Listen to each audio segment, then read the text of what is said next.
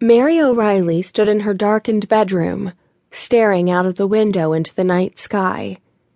She was wrapped in her favorite Terri bathrobe and thick cotton socks. "I really can't stay, but baby, it's cold outside," she sang with a giggle. How could this day have been any better? A lone star came out from behind the cloud cover and sparkled above the city. My very own Christmas star, Mary thought, hugging herself. My very own fairy tale come true. Suddenly, she felt the hairs on the back of her neck raise and knew she was no longer alone. She turned around to see a dimly illuminated figure standing on the other side of her bed. She reached slowly for the bedside lamp and turned it on. The same ghost she'd seen in the hospital, in their hotel room, and finally, at the Raleigh building, stood before her. "Thank you," Mary said. "I really didn't get a chance to say that earlier. You saved our lives." The ghost smiled sadly and nodded.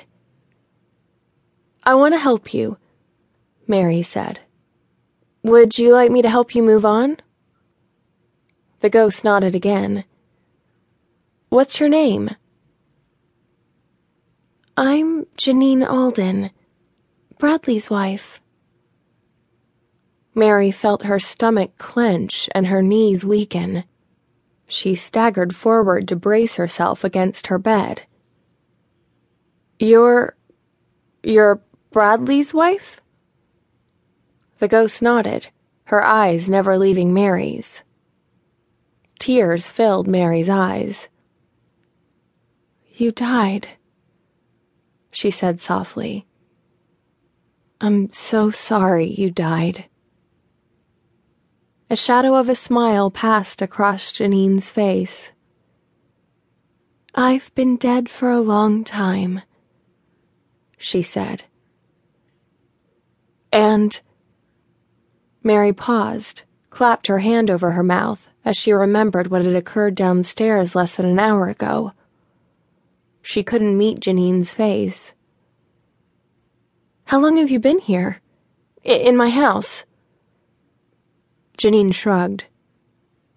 "Several hours. I've been waiting for you." "I am so sorry," Mary apologized profusely. "Here you are, waiting for me to help you, and I'm downstairs kissing your husband." She froze. "You did know that I was kissing him, right?" she asked, biting her lower lip. Janine nodded. "I didn't mean to," Mary said.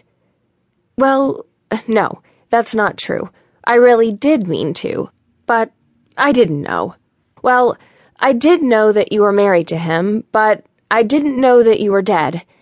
Okay, that makes it sound even worse." Mary threw her hands in the air and started pacing. "I mean, it's been over 8 years," she explained. "And I figured that, something had happened to you because no one in their right mind would leave Bradley.